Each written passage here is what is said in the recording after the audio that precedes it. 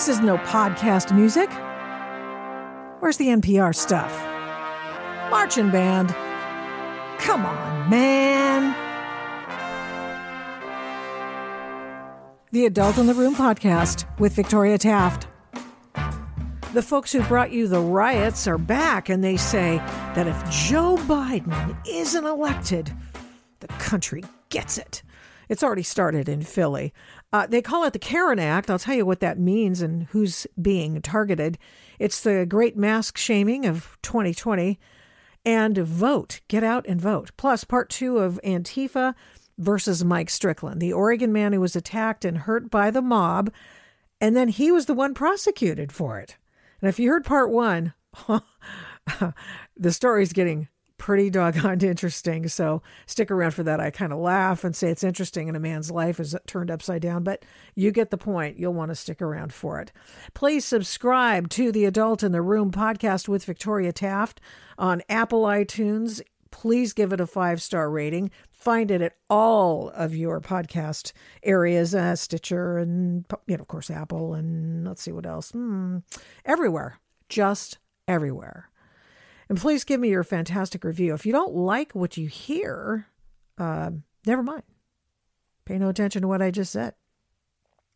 One more piece of business. Find me on my social sites at Victoria Taft and Adult in the on Twitter. Apparently Adult in the Room was taken on Twitter. Now it's the Adult in the. Adult in the. So... let's see. I'm at Victoria Taft on Parler, Facebook, and always find me at victoriataft.com. Always. The website is going to get so much more interesting. I'm going to get the Antifa action figures up there. You know, you can have your own mask with an Antifa figure mocking Antifa. It's going to be fantastic. You know, I'm thinking about getting an entire set of cups for Christmas for me. And I'm the one who can't. I own the copyright. I mean, I could do that.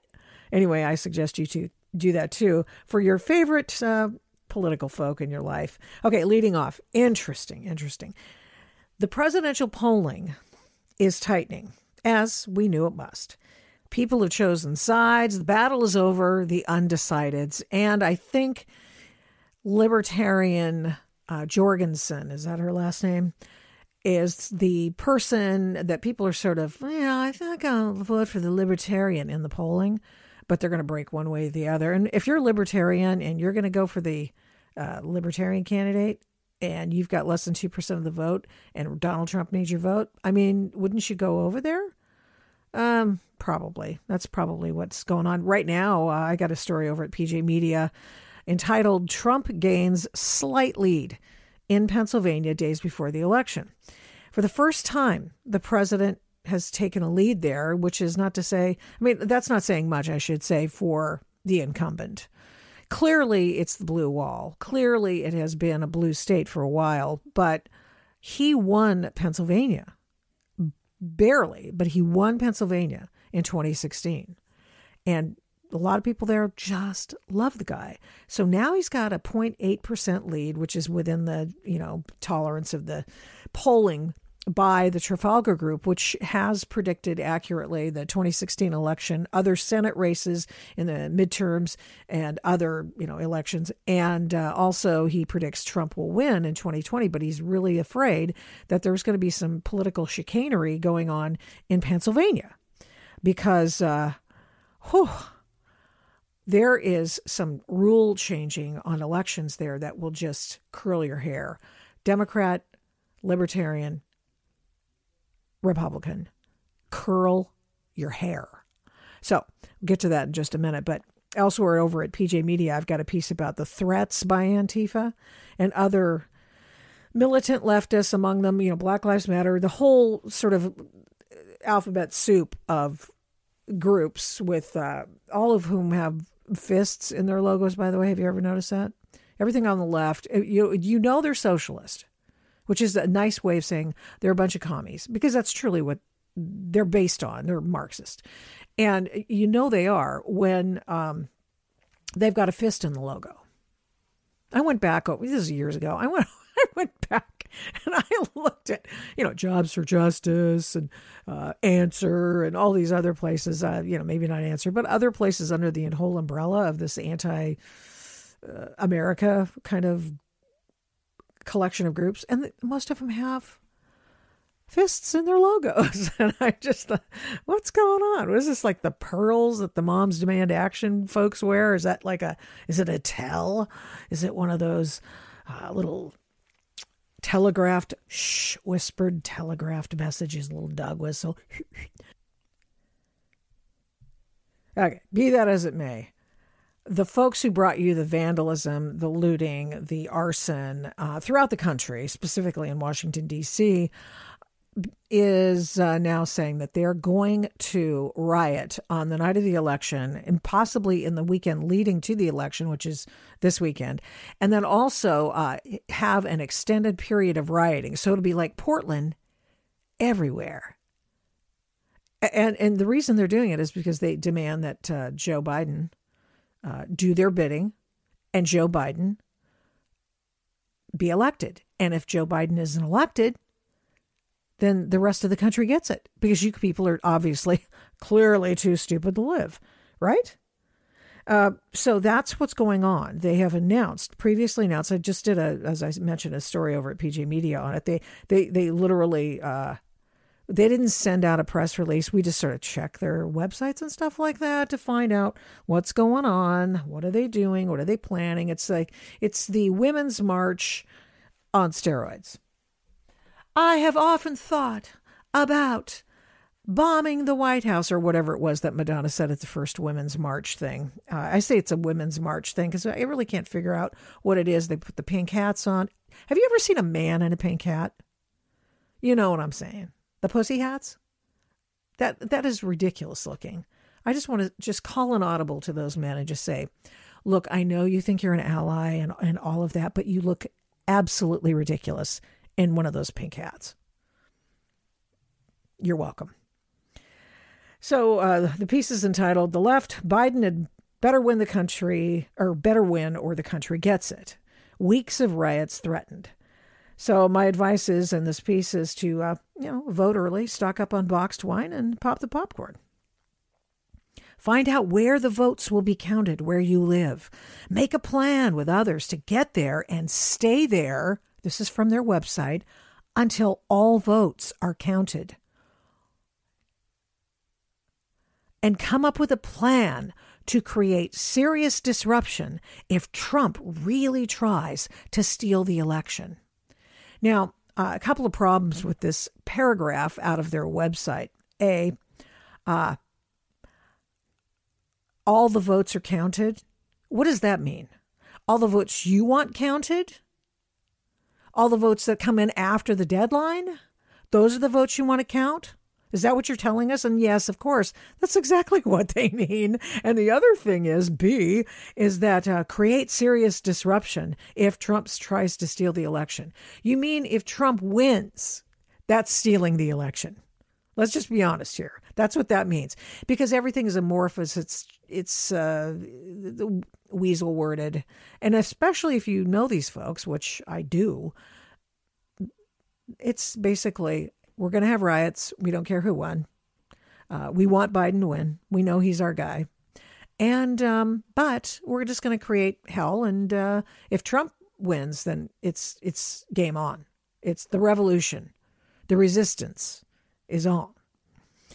The Shutdown DC group, which is disappearing its web contact. In fact, I saw, thank God I screenshotted some of this stuff, and I kept it because they were disappearing. As I was writing the story, they were disappearing stuff from their website. And I know that because I know some of the Federalists got a hold of it too. And I saw that and they go, oh crap, Federalists got it. Some people will also write on it. Of course, I eat this stuff up. I eat it for lunch. I eat it for breakfast. I eat it for dinner because this is all about disruption.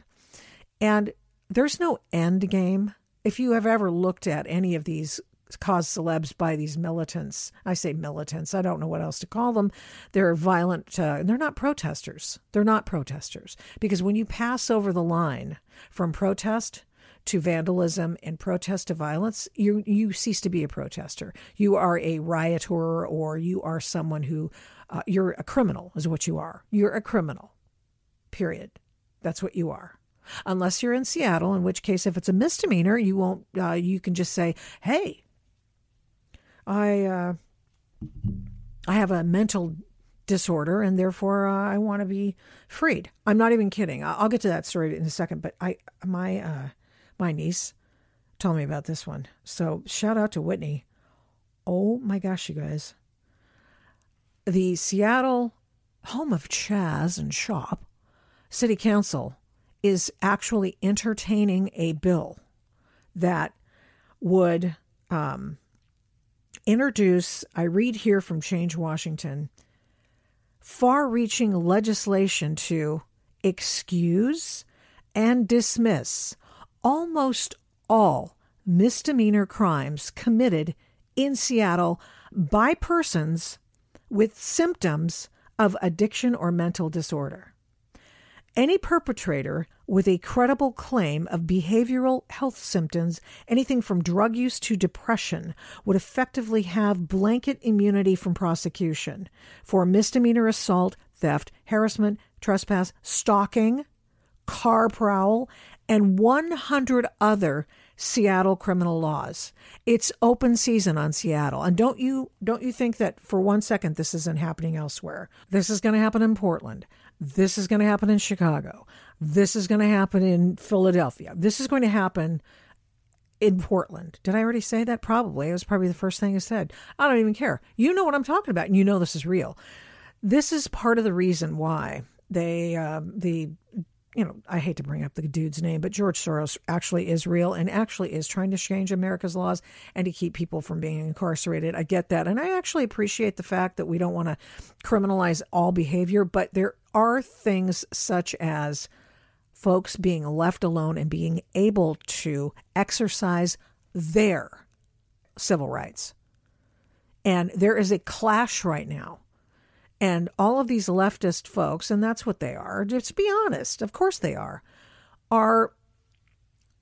erring on the side of the perpetrator instead of the victim. That is wrong. There has to be a balance. There is no balance, and especially in this bill. Absolutely no balance. Okay, so back to my story about the planned threats, intimidation, riots, things that are happening leading up to and after the election. One more thing about that. Well, several. This happened in 2016. Before Donald Trump was elected, this happened. Okay? This was a plan before the November elections. So, the Strickland story, which I've been telling about in our Antifa versus Mike Strickland series, his assault was in July before the election. And the riots and unrest and clashes and all kinds of things occurred right before the election and thereafter. And they wanted to blame it on Trump. Well, you know what? Blame the voters for voting the guy in, okay? You want to blame somebody? Don't blame that guy. He's not the reason that you're on the street and looting the Saks Fifth Avenue. I'm sorry, but you can't use that as an excuse. You can't set fire to the federal courthouse and say, well, I did it because I just don't like Donald Trump. Guess what? Get over it. Be an adult, like the adult in the room. I am the adult in the room. I'm telling you. Move on. Get a job. You're already wearing a mask. You're COVID compliant. I've got a story about that. Oh. So anyway, there's these are the people, go find out where the votes are counted. Well, in the Pacific Northwest, certainly in the state of Washington and in the state of California in some spots, because they're going to all mail-in balloting because, COVID, because you couldn't possibly, fit in a trip to your election office to vote, the polling place, in between you're going to get your nails done and having a shopping deal at the grocery store, picking up a few things at the old grocery store. You can possibly be involved with other people. I mean, are you kidding? I could catch COVID. So they've made up all these rules, which we all knew were bogus. I understand that you don't want a collection of people, but you're allowing the riots. So get over it. We're all hip to this, okay? So they've changed the rules.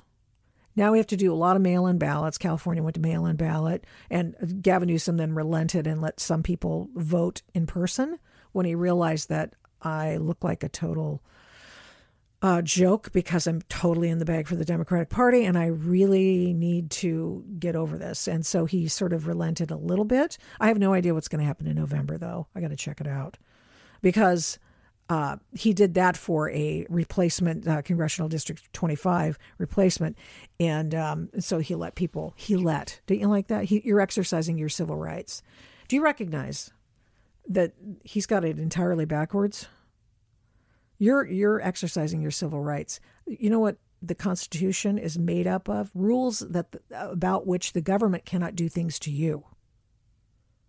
Let me just give you a little baby civics lesson. The entire structure of our government is based upon the individual. And of course, these folks on the left don't like individual rights. They like collective rights. Everyone's part of a massive group. You're a particular ethnicity. You're a woman. You're a man. You're anything. You're lesbian, gay, Q, whatever. You're all of these things. You're not an individual. They don't like that. So Gavin Newsom says, well, okay, I might let you exercise the franchise in person. And that's all bass-ackwards. The Constitution, Bill of Rights, is that which the government cannot do to you. And explicitly things that the government should do, i.e., fill Supreme Court vacancies, which happened this week. I mean, they call it court packing now. Have you noticed the transliteration, if you will, of the verbiage about court packing has now gone from extending the amount of people on the court to dilute the existing justices and their opinions, and to and it's now just filling vacancies. Okay, really? How stupid are you if you believe that? That's absurd. If you believe that, you need to just pick up a history book and not the people's history, because that's where most of this crap started. But okay, so in Boston, you've got Antifa saying, go to the places where they vote. And a guy's been arrested for burning a ballot receptacle outside the library in downtown Boston. Now, tell me you didn't. Tell me you saw this coming. Tell me you saw this coming. And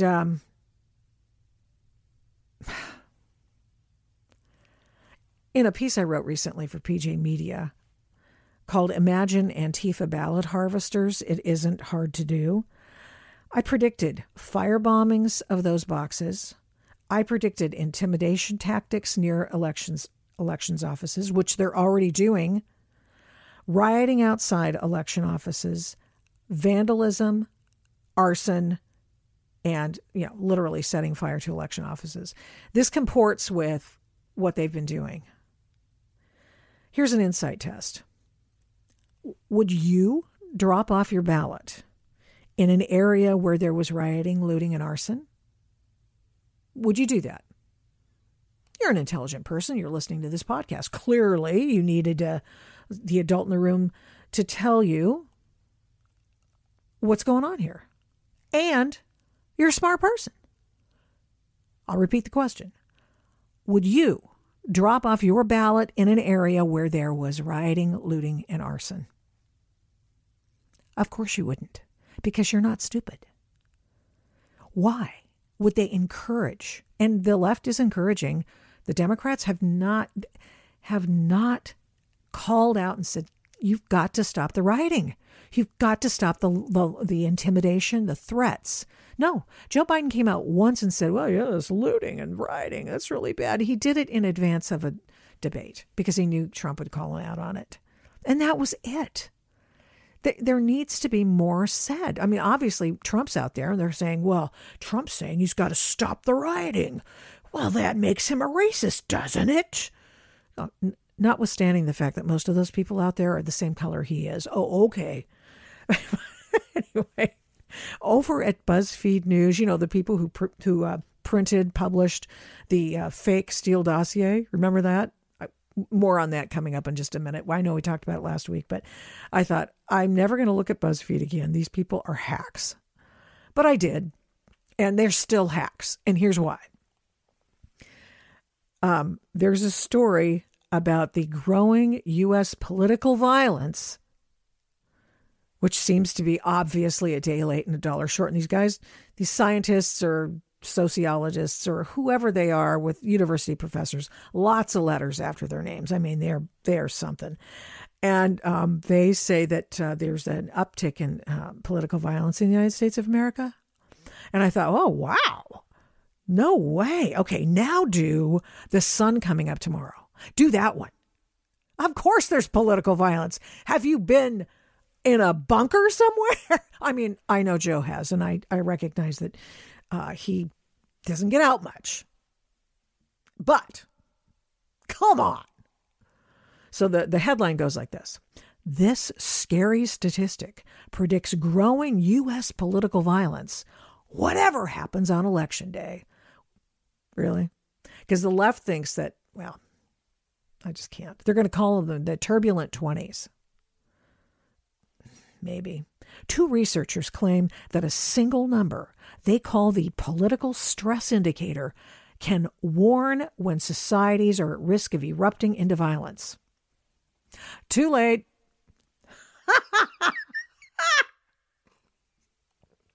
I wonder what the stress indicator is now.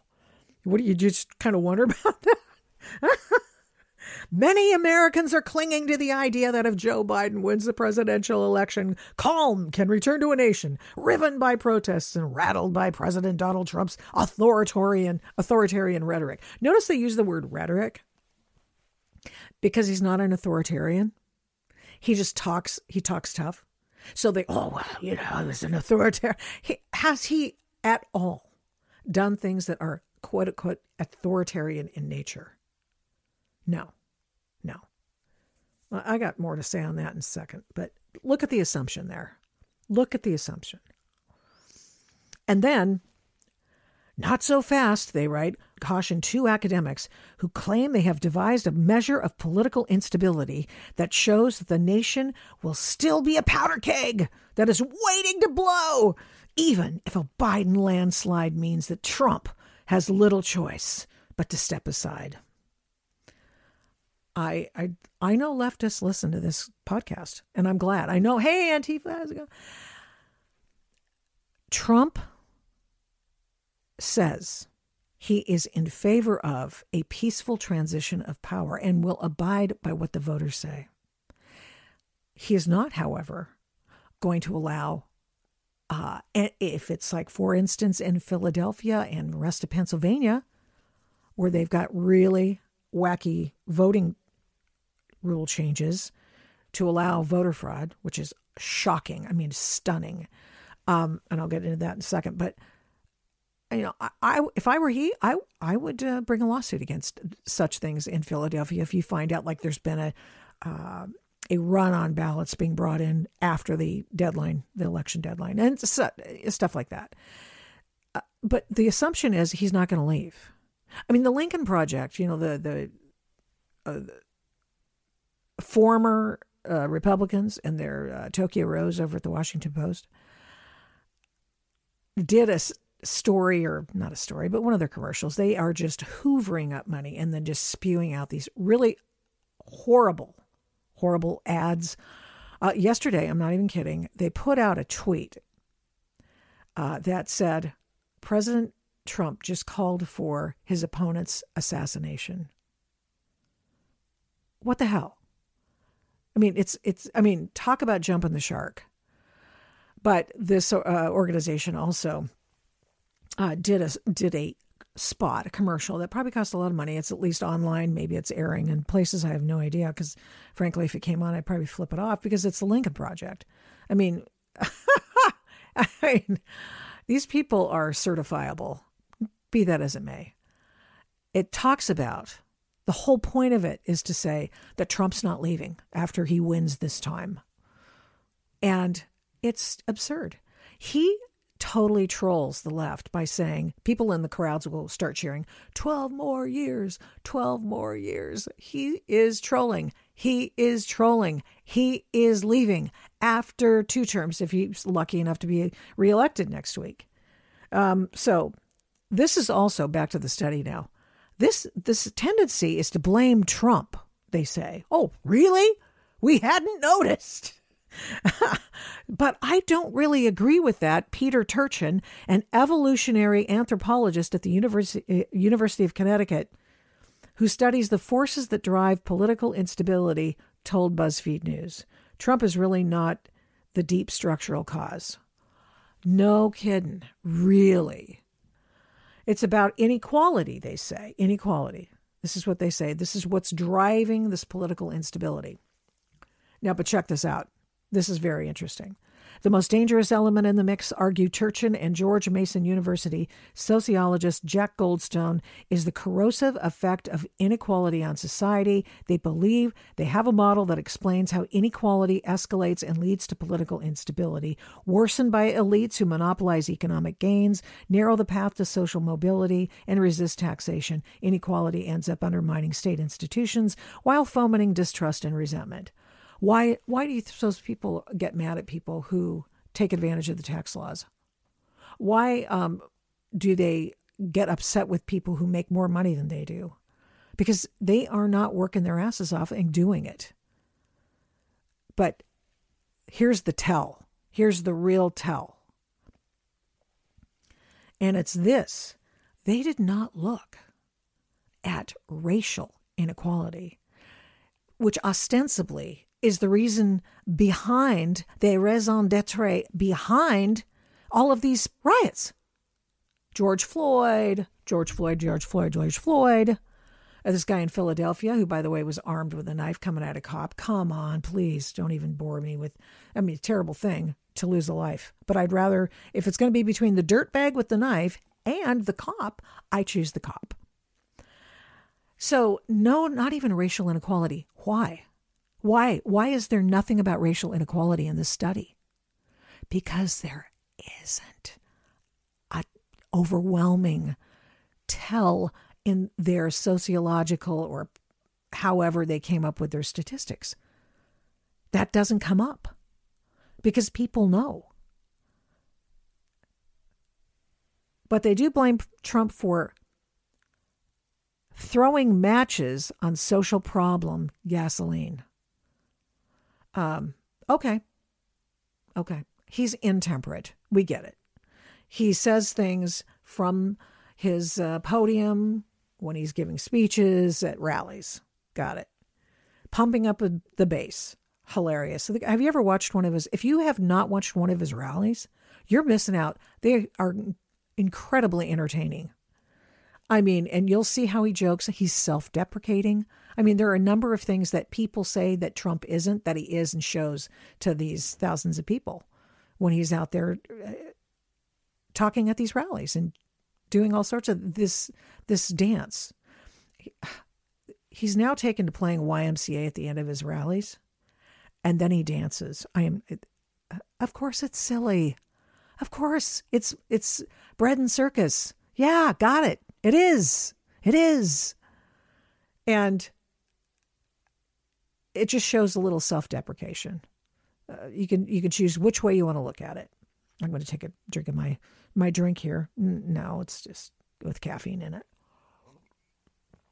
So the key concerns of these folks who did the sociological study, losing faith in government and political institutions, was a huge thing for people who predict, who are disaffected, upset. They have lost or are losing their faith or trust in government and political institutions.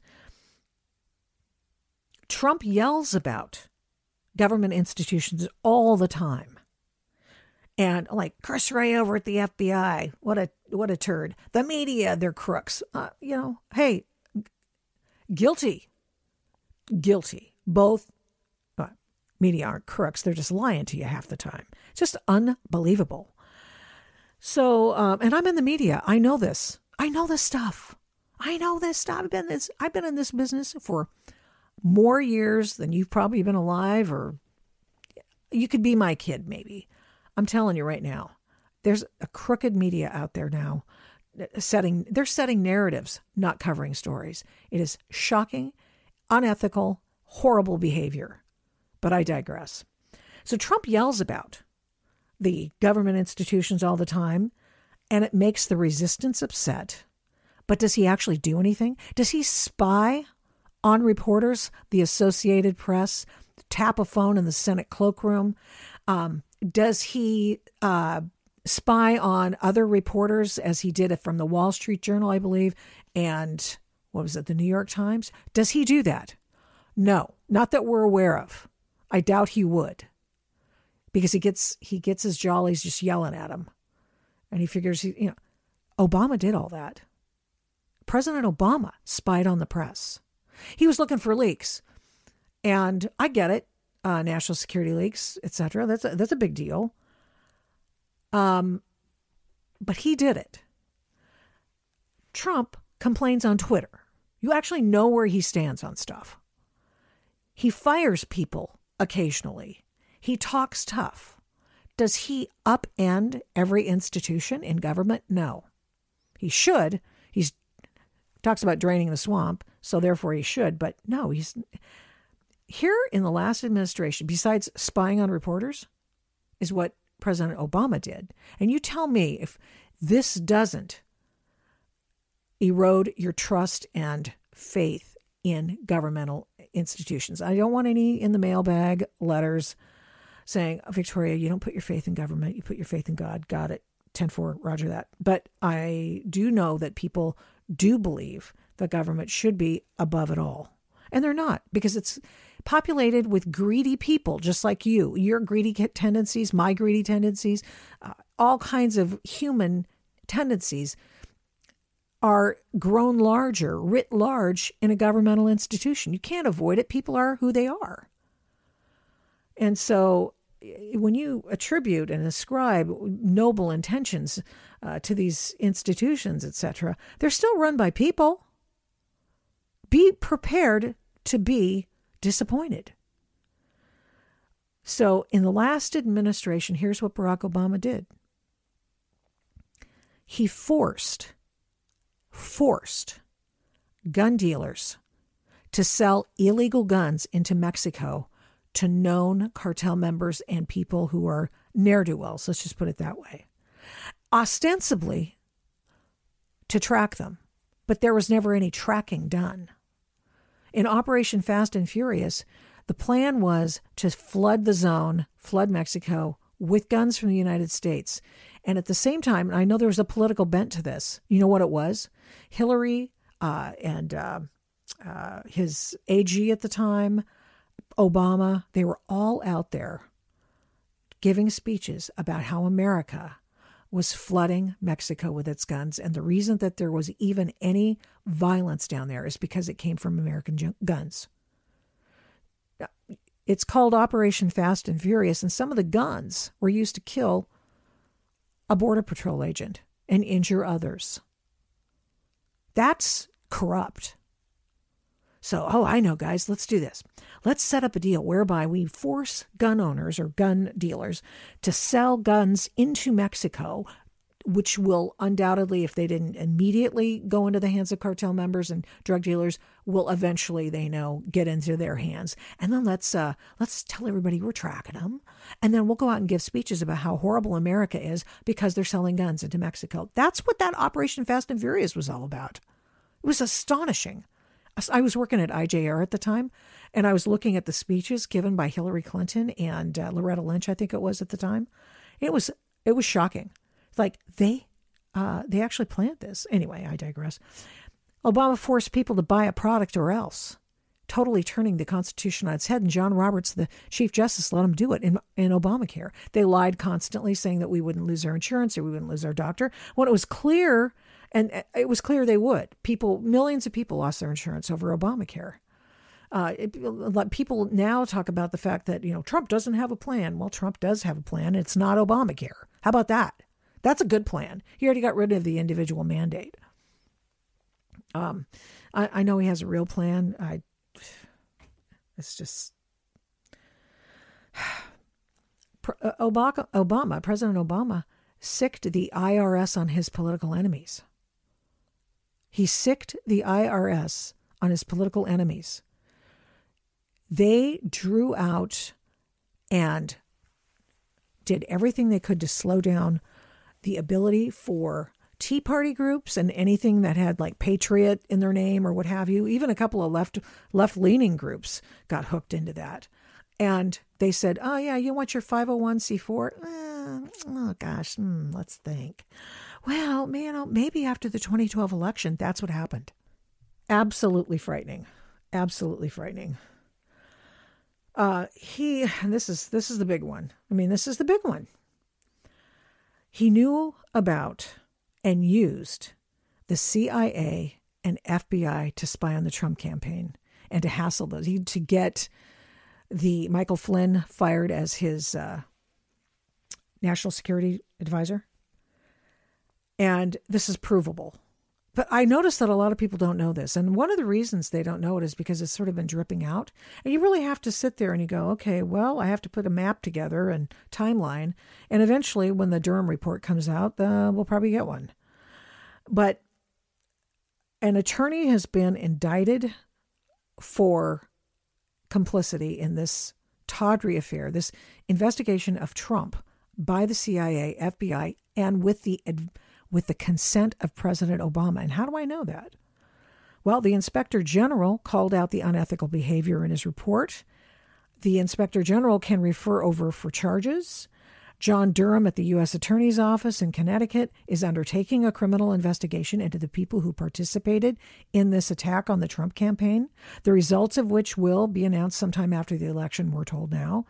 The former CIA chief, the DNI, the former FBI chief are all under a proctological exam over it, and most left public service or were fired in the case of James Comey. Now, if you said to yourself, okay, Victoria, isn't it important that Obama, Biden, and intelligence agencies investigate to see if the incoming president is a Russian secret agent? Why, yes, of course, I would say absolutely. The problem here is that it started before the election, and according to a leaked document, and John Brennan is so angry about this, the intelligence agencies from Russia got in touch with them and said, hey, do you know that Hillary Clinton is planning this whole Russia thing?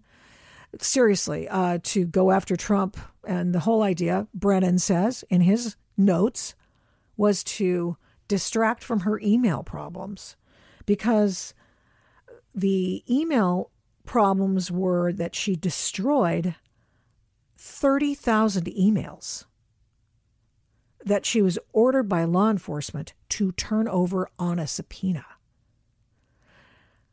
She didn't want to.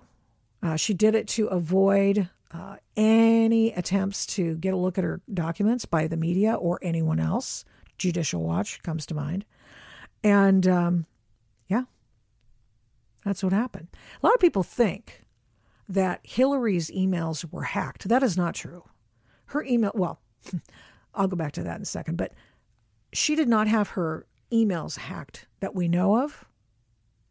We can conjecture because she was on her own private server. And in all likelihood, since it was not properly encrypted and top-level encryption, the Secretary of State was sending and receiving emails on her private email server. And, of course, Michael Morrell of the CIA at the time said, or he had just left the service of the CIA, said, absolutely, China's got to look at those.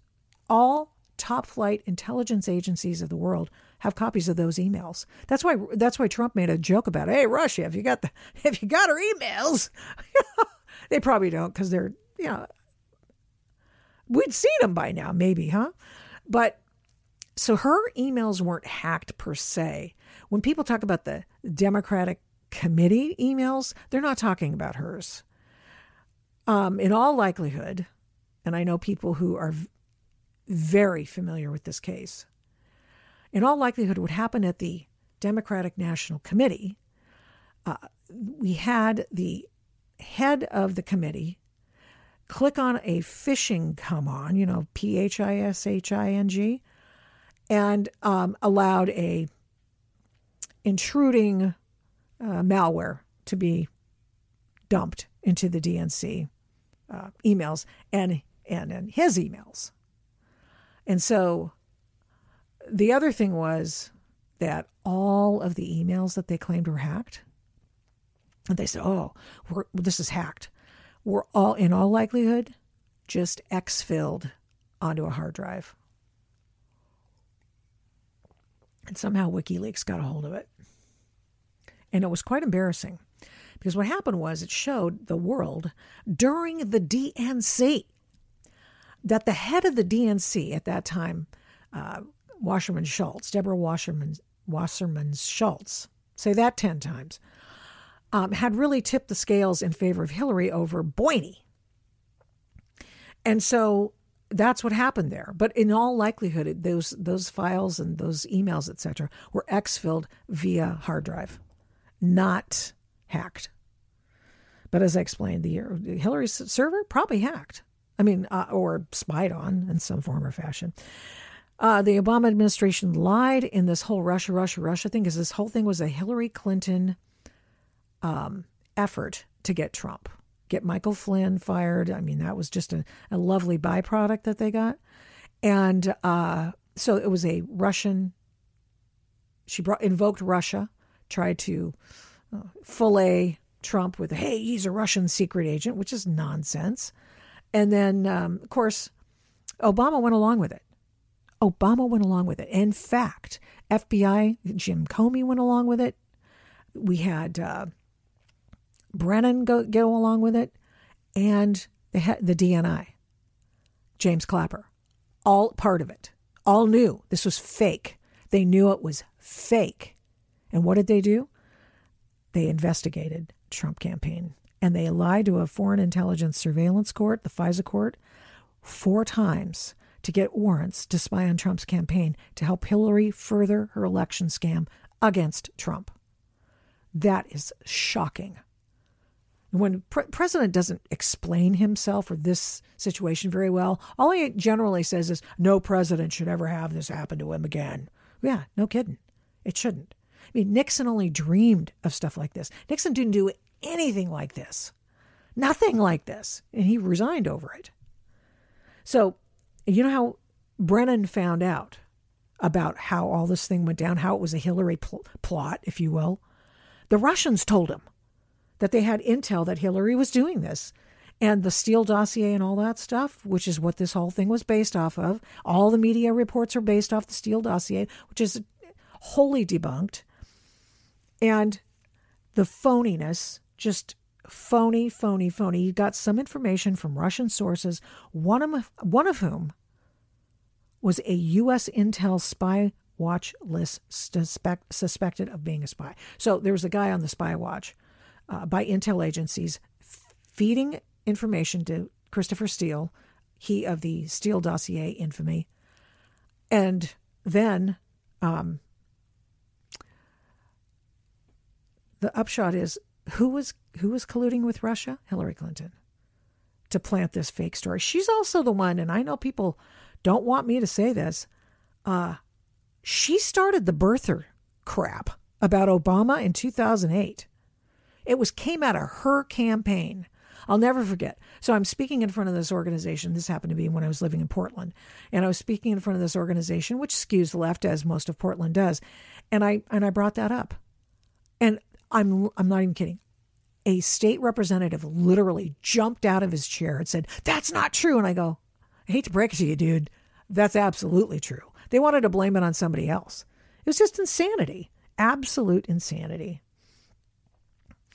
Let's see. So the whole upshot of this, we're going to have violence in political America this election year. The whole point is, this from the study, that we're losing faith in our institutions.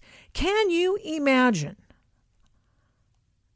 after all of what I've just recited from the Obama administration, if you don't have a point at which you say, I've lost faith in these political institutions or these governmental institutions. If you don't say that, you're nuts. If you think this is okay, behavior, then I think you have a much less visionary hope for the United States than I do. I think they should be above that kind of things, the petty differences and that sort of thing. I mean, that is a story. I cannot wait for the Durham report to come out. I want it all, the timeline. I want everything in one place. It's going to be hundreds and hundreds of pages, and I'm going to read every freaking one. Woo! Well, I'm yammering on quite a bit today, so I'm just going to spare you all of the situation with the cop shooting in Philadelphia, with the sole exception of saying, when somebody is 10 feet away from you with a knife, they can make it to you and stab you before you can get your gun out of your holster. And that's all that needs to be said. The guy was 10 feet away. And I've mentioned before, first reports of these things are always wrong, as they were in this case. When people started rioting based on false assumptions, all. The underlying assumption is that the black person died, so therefore it's wrong. Well, what if the guy's a dirtbag? What if the guy's a bad actor? What about that? What if he's got a knife and is less than 10 feet or 10 feet away from the cop? He can make up that time. Have you ever seen that video that's always making the rounds about how it actually happened? Somebody had it on video. Guy with a knife makes over the cop. He's got the cop being held hostage with a knife at his neck and threatening the other cops that he's going to kill the cop unless he lets him go. It's frightening. Absolutely. Go look it up sometime. Now, is that worth rioting over? No, because it's not about this. Is that worth rioting and looting and committing acts of arson over? No. Let's wait for the facts to come out. Let's wait for the facts. Whatever happened to the presumption of innocence? Did that go away with equal treatment under the law? I mean, in Philadelphia, in Pennsylvania, we've got an election coming up, and that's what this is all about. Remember, it's unrest, leading up to and after the election. You think Philadelphia is immune from that? And by the way, Danielle Outlaw, the chief of police there, she's the former Portland police chief, and so she knows her way around Antifa and these protesters. Been there, done that. Okay. So Trump needs Philadelphia. He needs Pennsylvania. I don't think he'll win Philly, but I mean, he needs Pennsylvania. And my latest weekly wrap-up of ballot shenanigans, you've got to hear this before we break away and bring you part 2 of Antifa versus Michael Strickland. In my latest weekly wrap of ballot shenanigans, over at PJ Media, you'll find that Pennsylvania officials rewrote key election laws because of COVID. Ask yourself, do any of these things in any way, shape, or form fight COVID or help people fight COVID? Changing the rule that the signature of the person voting must match the signature of the person who registered under that name. No signature matching. That's verboten. Verboten. You can't do it. They threw out that rule. Does that help fight COVID? Is there some reason that matching signatures is something that's untenable? Is it a problem? Is it a burden on an individual? No. Ask yourself this. Does this help fight COVID? Allowing ballots to continue to be received after Election Day with no required postmark. Are you serious right now? Do you think that someone might take advantage of those rules and overwhelm the system? We've seen that happen before. It's a recipe for election fraud and voter impersonation. So watch this space. And if any lawsuits are going to be filed by the Trump administration, it's going to be over this stuff. They already won one in Wisconsin. But for whatever reason, the Supreme Court of the United States of America allowed Pennsylvania to rewrite their own rules. It was done by executive fiat, by the way, by the state Secretary of State. So I have no idea. It's not a legislature. I mean, the legislature didn't do it. The Secretary of State did it, as far as I can remember. So old Joe is going to get the benefit of all these last minute overwhelming the system with ballots. I mean, that should scare the tar out of you. And I saw the blue check marks on Twitter yesterday talking about how the Trump administration and or the Republicans want to suppress the vote by re-invoking, or actually in the Wisconsin case, it was very similar to this. And they won in court. And they said, the Supreme Court said, no, you can't just change the laws willy-nilly, election laws. And for whatever, it's a split. I just don't even know what Justice Roberts is doing here. Honest to God, what the hell is he doing? I can't keep track. On one, he says no on the Wisconsin and yes on Pennsylvania. What? Andy McCarthy outlines what he thinks is going on there. That's a judge makes the decision versus a legislature makes a decision in one state. Okay, fine. But it's real hinky. Very hinky. Ought not have happened. The Joe Biden and Hunter Biden laptop story is getting worse and worse and worse. Just suffice it to say, read. I know Twitter and Facebook are suppressing the story. Literally, they've admitted. They say, we can't verify this. Really? You can't? Well, that's pretty lazy because it's out there. The New York Post has pictures, documents, etc. out there. But one thing that came out today that is, get on your knees and pray for this family. Joe knows all about the business stuff. He was lying. His nose was growing when he said, I don't know anything about Hunter's business dealings, whatever. Of course he did. He was making money off him. And the other thing is that the former partner, erstwhile partner of Hunter Biden, was on Tucker Carlson this week and, outlining how Joe, of course, knew. At the time these meetings occurred, however, Joe was out of office. However, he did know he was going to run.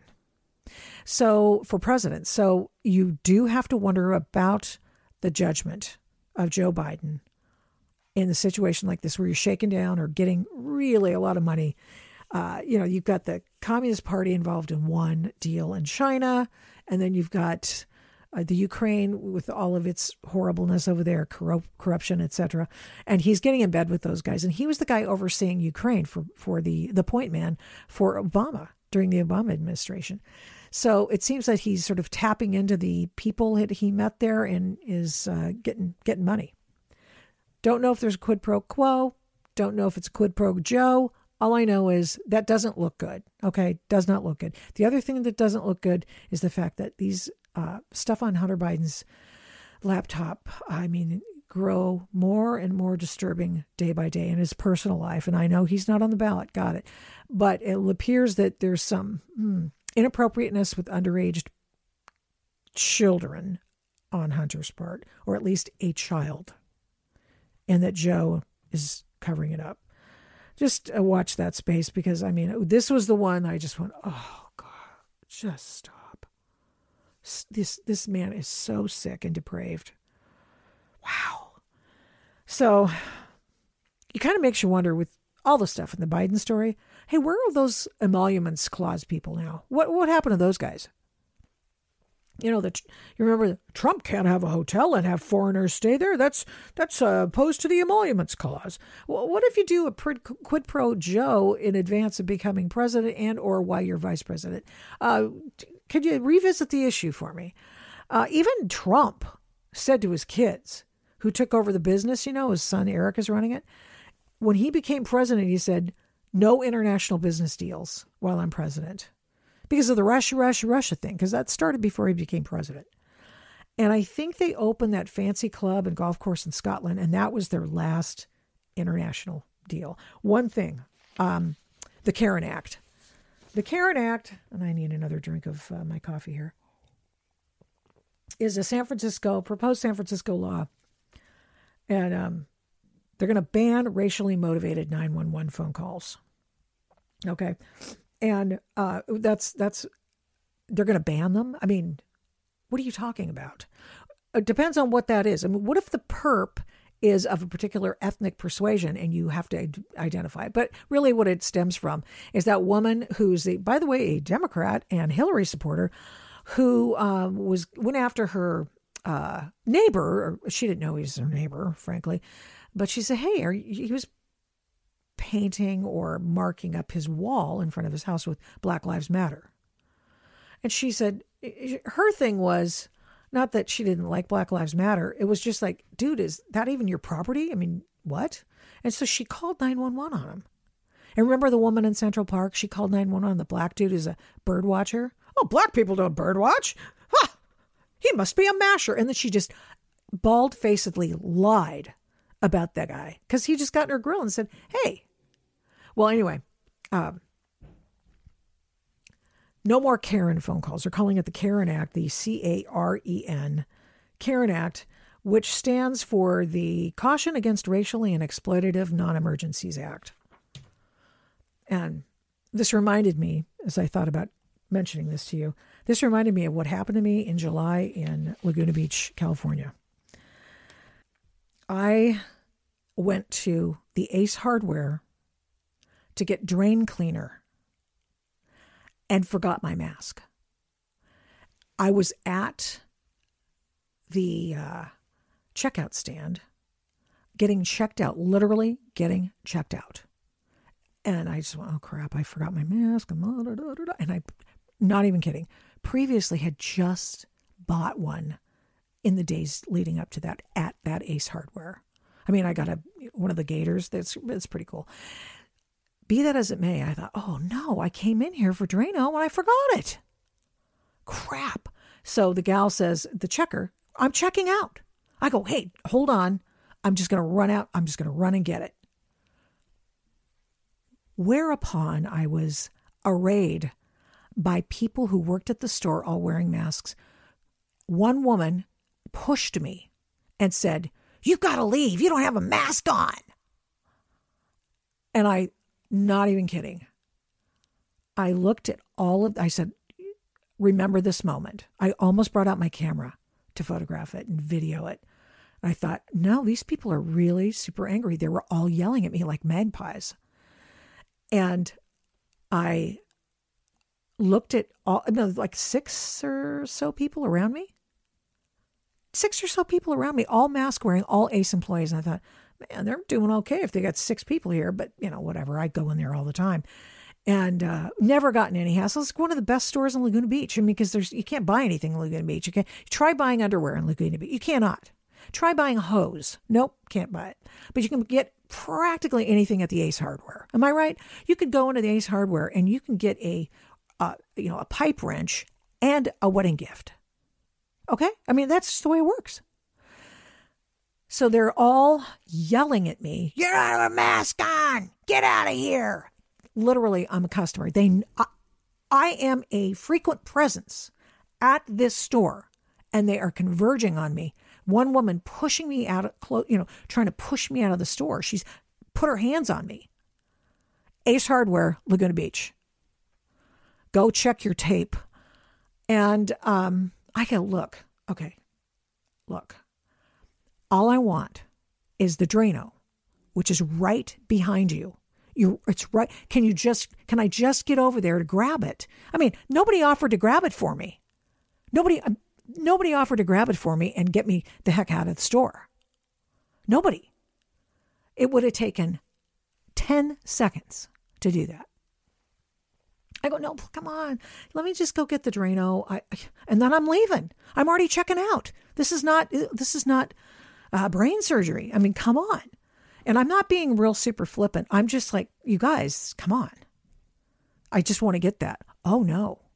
So this guy, one of the customers who I just had an interaction, a very pleasant interaction with, comes back from the front of the store. He's checking out. He's in line. He comes back and he goes, well, I guess you think you're better than we are, huh, Karen?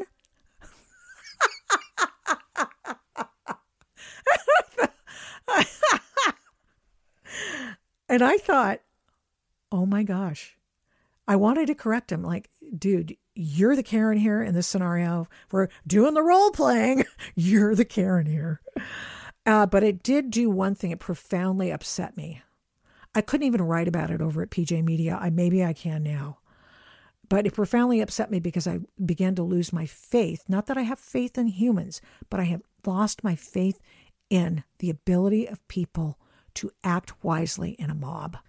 Now, of course, that's why they call it mob mentality. You'll hear more about that in Antifa versus Mike Strickland in our second episode of that series on the Adult in the Room podcast. One last thing. This is the best story ever. Now, I'm laughing because somebody broke the law. But it's so incredibly ballsy. I just burst out laughing. Woman impersonates prosecutor to drop her own case. A New Hampshire woman is accused of impersonating a prosecutor and falsifying documents to declare charges against her had dropped. Now, she hadn't done it once. She's done it multiple times. She's in really, really bad trouble, obviously, because clearly you can't just make up stuff and then present it to the court, because that's lying. You can't lie in court because you're going to get in trouble. But I just thought the chutzpah of that woman, unbelievable. Best story ever. Okay. Now remember, catch me on my social sites at Victoria Taft and at Adult in the at Twitter and Victoria Taft everywhere else. Hit up victoriataft.com as well.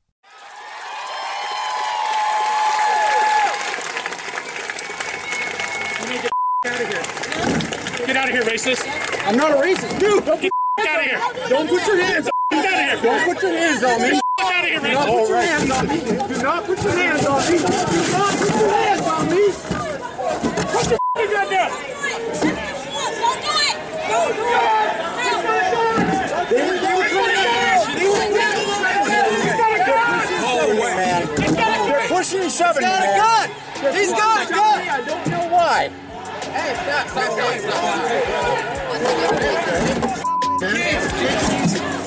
All right, everybody needs to get the hell back. Get the hell back.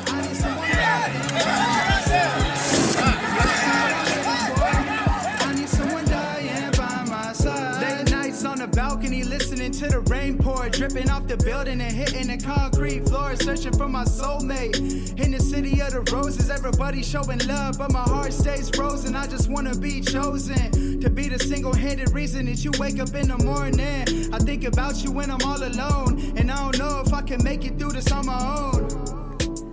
Before the nightly riots we've seen in the news, there was one case. The first case, the case of Mike Strickland. Now at noon, another court appearance today for the man caught on camera waving a gun at protesters in Portland last month. And now he faces a lot more charges. Michael Strickland faces 21 counts connected to that incident. He was a journalist who was beaten by Antifa and Black Lives Matter protesters. And he defended himself from the mob with his legal gun, and not a shot was fired.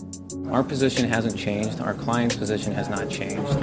That he is not guilty, that he was using the weapon to protect himself, and he was doing so within his rights. The only one hurt that day in July of 2016 was Mike Strickland. And the only one punished was Mike Strickland, the victim. I'm of the firm and steadfast opinion that when they come for Strickland's rights, they're coming for mine next. See, Antifa says it's anti-fascist, but Antifa is really anti-First Amendment. It's going back to the street violence of the 1920s and 1930s as a technique and a tactic.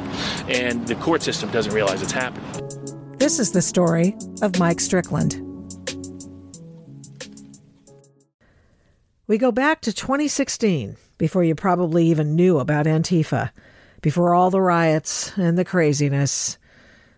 Mike Strickland was singled out, roughed up, beaten, silenced, because his Laughing at Liberals YouTube channel laughed at Portland's liberals. Them. And they hated it. And I know this because they told me. I've never seen an individual gone after like that in our press. Like one person, like that's crazy. His attorneys think that it's because he is who he is, that he is treated that way. I think he's done a lot of journalism that is anti-left, and he's got in the face of and probably stuck in the craw of quite a few left-wing political figures in Portland. I mean, he's not just somebody who goes and tries to make people at protests look bad. he's got a body of work that goes back a few years, and you can check out his YouTube channel. Yeah. So you think it was because of who he is? I think that has a lot to do with it. Yeah, the fact that he's right wing, the fact that he's pro gun, the fact that he's gone after a lot of people in political power here, and criticized him. He's the whole thing with PSU banning him. That's complete crazy. bullshit. And you know they're going to repeal that because they just had to repeal the other expulsion that they fucking did. That just got finished like 2 days ago. They're a quasi-public entity, PSU. So, like, where does a line get drawn? Like, how can you thought crime exclude someone from property? I mean, I hope that he sues the ever-living shit out of Portland. I really do. These two Portland anarchists and Antifa media members, James and Mike, believed that Mike Strickland, a videographer, was hated by the left he lampooned. Well, Strickland's a dick. Nobody likes him, which is why he probably felt the need to take a gun, extended mag, and like 5 other clips with him to a protest, is because he knows that nobody likes him. And from what I understand, he's previously been like jumped at a protest. Like people like beat him up. Some lefty anti-gun guy, I read this on the internet somewhere, basically broke his arm, right? He was attacked and had his arm broken. And like personally, if that happened to me, right, yeah, I would want to carry a weapon, Yeah. I mean, that's logical. So it does make sense. Yeah. And personally, I have respect for Strickland. I mean, he lives in a town that's predominantly all left-wing people. He has his ideology, and he's willing to be opposed to all those people by himself. And I think that takes courage. Personally, basically he's been trolling an entire population of people for years. That's his thing, laughing at liberals. So what? It's called the First Amendment of the U.S. Constitution. I mean, if you don't like it, maybe you should, go and live somewhere else. I don't think using violence, threats, or coercion to, quell or squash someone's free speech is the right way to go. So, personally, I think, I'll reiterate again, I think Strickland was acting in self-defense because he wasn't the one that grabbed him.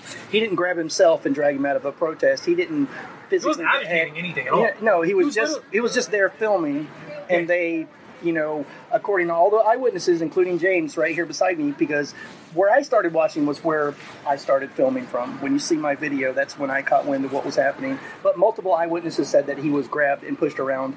And, why those people weren't charged with harassment under the Oregon Revised Statute, I don't know. Because aggressive touching, or touching someone in a manner that's unwanted, unwarranted, that's harassment. That's a misdemeanor. Yeah, it's a misdemeanor crime. Better, isn't it? I'm pretty sure that the assault charges have to have a pain component, but I'm reasonably sure that at the very least it's harassment under the Oregon Revised Statute. The leftists involved conspired to get rid of Strickland from a downtown Portland Black Lives Matter Don't Shoot Portland rally on July 7th, 2016. It was the kind of rally and protest that Strickland had been covering for years. But another Antifa-identifying militant, Jeff, whom we'll talk a lot more about later, told me that his compatriots, whom he called leftist SJWs, social justice warriors, cared more about their egos and Mike Strickland than their cause. You guys can stop making up lies and just start ignoring people you don't want there who actually aren't doing the bull crap that you're saying that they're doing. Or you can be adults about it. You can try to actually adhere to the ideologies and the labels that you're claiming. Like, they call themselves anarchists, but they can't let a guy film there because he's invading their space, quote unquote, and it's asinine. I mean, what kind of adult? Michael Strickland makes some videos. He doesn't even really comment on them that much. He just makes them and then lets other people comment. For the most, they do that all the time. It's so annoying. And for the most part, from what I'm seeing, he just makes videos and just films them and then lets other people comment. And they just hate that because they know that he's giving them a hard time, and they can't stand it. They're not adults about it, I guess. So you're watching. Let's go back to the scene, and then you're watching that one guy sort of square up on him a little bit. There's how many people did you say around there? Oh God, I don't remember. There was a lot of people around. I mean, directly surrounding him the entire time, except for maybe. You've seen the videos. For the most part, there's a good distance where nobody can reach and grab him between him and the crowd. And there's nobody immediately aggressing. There's people doing the macho thing coming towards him and yelling, but there's nobody actually making a run for him. And I remember he pulled his gun at a time when it did look like he might get enveloped. So he pulled it out and he swept the crowd and told everybody to get away. And that definitely helped create space. And then Mike Bluehair, he's always very calm and very good at de-escalating. And also very fair in the way he thinks about people and their right to be places. Was like, oh, dude, put the gun away. And Michael Strickland, very clear head. It's like, okay, cool. And he put the gun away. And me, Mike, and a few others put ourselves between Mr. Strickland and the crowd. I'm like, everybody needs to relax. You need to get away. They're like, why doesn't he just leave? Well, because he's afraid if he turns his back, you're going to pounce on him. Because there definitely was a mob mentality happening, right? How did you know there was a mob mentality happening? It's just, it's experience. When you're there all the time and you're in it all the time, you just know it. It's just instinct. But I guess some points would be like the general atmosphere, the way the things people are saying, the way they're coming towards in one thing. And when you have a crowd, this is very true, when you have a crowd, the individual is always smarter than the crowd. When you enter the crowd, your IQ drops and you react on emotion rather than reason. And when one person's emotion gets up, it gets the next person, the next person. It's like a domino effect. And they all start to do it. And then they all start to act almost as one. And so you can see that it was developing. And we were trying to put ourselves between them and just be like, you guys need to relax, let him go. You guys need to slow down. I remember Mr. Strickland, I was saying to him, dude, you've got to go. It's intense. It's too intense. And he's like, hey, this is my street too. And that hit me. Because he's right. This is his street too. And I said to him, I'm aware of that, man. But the situation is so volatile right now. It may be wiser to just, basically what I said, it may be wiser to just break away and to go. And I remember they still kept coming. And the one dude, the black dude who had come back, now had his shirt off and a mask on, coming up the street where that deer statue is or whatever, coming up the street. And they just wouldn't quit. And finally he backed all the way up the street. And he was able to just get away. And then Mike Bluehair and Jesse Sponberg ran over there to try to de-escalate it. And that's when but the riot police, 30 deep, had Mr. Strickland basically face down with Jesse Sponberg face down on his face. And we're doing this whole, everybody get back and stuff like that. And Mike thankfully was there to film it and make sure that Mr. Strickland didn't get beat up or anything, because it doesn't matter, white guy with a gun, black guy with a gun. When the riot police deal with people, they get out of hand sometimes. And so thankfully Mr. Strickland didn't get beat up or anything. There was a conspiracy to stop Strickland from filming the anti-gun, anti-cop rally. But Portland's leftist power structure, at the cop shop, the DA's office, and the media seemed to share a hatred of Strickland too. A right-leaning libertarian who had a concealed handgun permit, who dared draw down on protesters on their streets? How bad could it be? When Strickland was arrested by the cops on July 7th, he was given a ticket, charged with 2 misdemeanors, and released on his own recognizance. Just a few days later, his 2 misdemeanors had grown. The unlawful use of a firearm charges are felonies, and there are now 9 of them. That's because a grand jury returned this indictment saying there are 9 victims. Now, this is Strickland on July 7th at a rally over the police shootings of 2 black men in Minnesota and Louisiana. The 36-year-old, who some described as a counter-protester, told police he felt threatened by demonstrators, and that's why he pulled out his handgun. Now, no shots were fired, nobody was hurt, but witnesses say it was terrifying. Someone had gotten to the prosecutors, and all of a sudden, Strickland went from being a man seized on by a mob and pulling his legal firearm to protect himself to being the aggressor. And his Antifa assaulters had miraculously become his victims. Kevin Starrett, whose organization, Oregon Firearms Federation, came to Strickland's defense, knew Strickland and what a straight arrow he was. And he told me that sometime between the initial arrest and the arraignment, prosecutors had figured out who Strickland was, his YouTube channel, his political and pro-gun bent, and they seized their opportunity. In fact, if you look back on how this all unraveled, when Mike was first arrested, he was released on his own recognizance and only charged with menacing. One of the police officers who arrested him told me that, in his estimation, Michael did everything right. And so, in all likelihood, in another place, this wouldn't happen. Michael didn't start facing the felony charges and the real liability until after they realized who he was.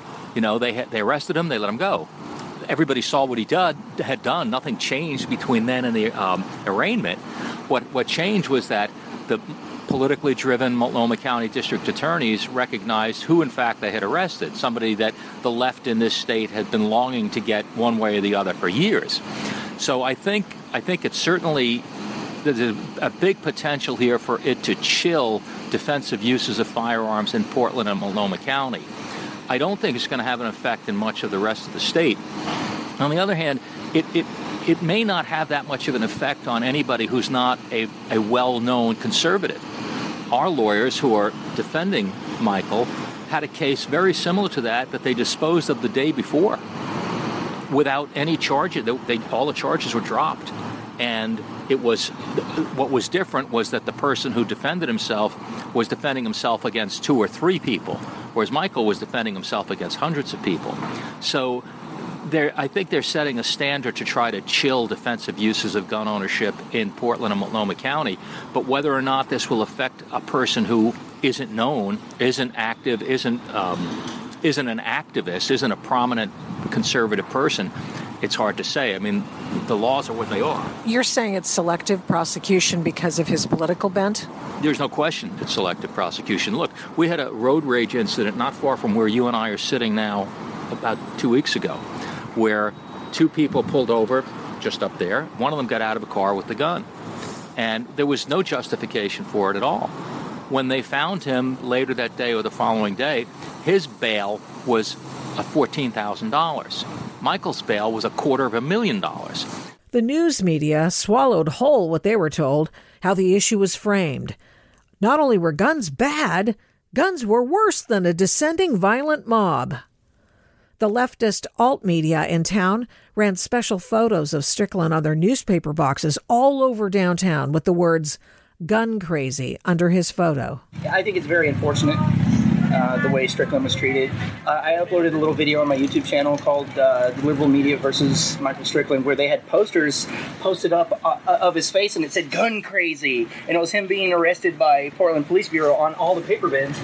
They had these big signs that said "gun crazy" with his face. So, like, they're running propaganda campaigns against one individual. I mean, no, he's a journalist. Who literally harmed nobody. Who literally harmed no one. Right. No one harmed him. He harmed nobody. Right. He was assaulted. Right. So there's that. Right. He was assaulted, drew a weapon to be like, get the fuck away from me. And then he's being charged because Portland's afraid of guns. So, I mean, this whole inquisition in the media, I think, is very disgusting and just wrong. You know? And I'm kind of ashamed of Portland, you know, I'm ashamed of the corporate media. I'm ashamed of the way our city government handled it. I'm not very happy with the district attorney. I'm also not very happy with the fact that Portland Police Bureau went on record and said that there was a Portland Police Bureau officer just a few feet away. That's a bullshit. Yeah, that's what they said. You saw this stuff in the, right? Okay, why is there an anarchist having to step up between Strickland and a crowd of people wanting to attack him and him feeling compelled to defend himself and try to keep things calm? And it wasn't just me. It was Malcolm Shattuck. There was Jesse Spomberg and a bunch of us trying to keep the peace here. Why are we as a community having to deal with this when the Portland Police Bureau admitted that they had an officer? Undercover officer. Do you know who it was? No. They only said an undercover officer in the, I think it was Willamette or Mercury. He spoke at the grand jury, whoever. So he won't be an undercover But that's ridiculous. If the officer would have flashed his badge, I think the stuff would have calmed down right there. Hey, you know, I'm a police officer, you know, like, I think people would have listened. So if the undercover officer would have given himself up and said, and when there's a gun being flashed, you think there's a danger that's to public reason safety enough to blow your cover and save lives, but that's not what they're there for. They're there for fucking acts of vandalism to fucking arrest people and shit. The odds, obviously, were stacked against Strickland. Next time, the man who started it all on Antifa versus Mike Strickland on the Adult in the Room podcast with Victoria Taft. This week's episode of the Adult in the Room podcast with Victoria Taft is brought to you by VictoriaTaft.com and our Antifa action figures. Just in time for your Christmas buying season, there's Radar from Soy Stream News, Miss Warlord, and our special collection of the Real Housewives of Antifa, Batgirl, the Antifa Camp Counselors, and much, much more. Look for my web store soon at Zazzle. Get the link at VictoriaTaft.com soon and put your favorite characters on shirts, mugs, masks, stationery. Mock your favorite leftist. Collect all 12 initial characters and make a calendar. Enjoy these unique and beautifully illustrated figures, not the way they see themselves, but the way we see them. Editing, mastering, advertising, technical support, and understanding for the Adult in the Room podcast with Victoria Taft is by 1A Cast. The music is Gospel by the March 4th Band of Portland, Oregon. Music for the case of Mike Strickland is Ride or Die by RC, and it is used by permission. Find RC on all social sites at Raps by RC, Apple, Spotify, YouTube, and Instagram at Raps by RC. Imaging for the Adult in the Room podcast with Victoria Taft is by 1A Cast. Logo by Hageman Creative. Find him on Instagram. Photo of Victoria Taft is by Hilly Collective. The Adult in the Room podcast is produced by Flamingo Road Studios. All rights reserved.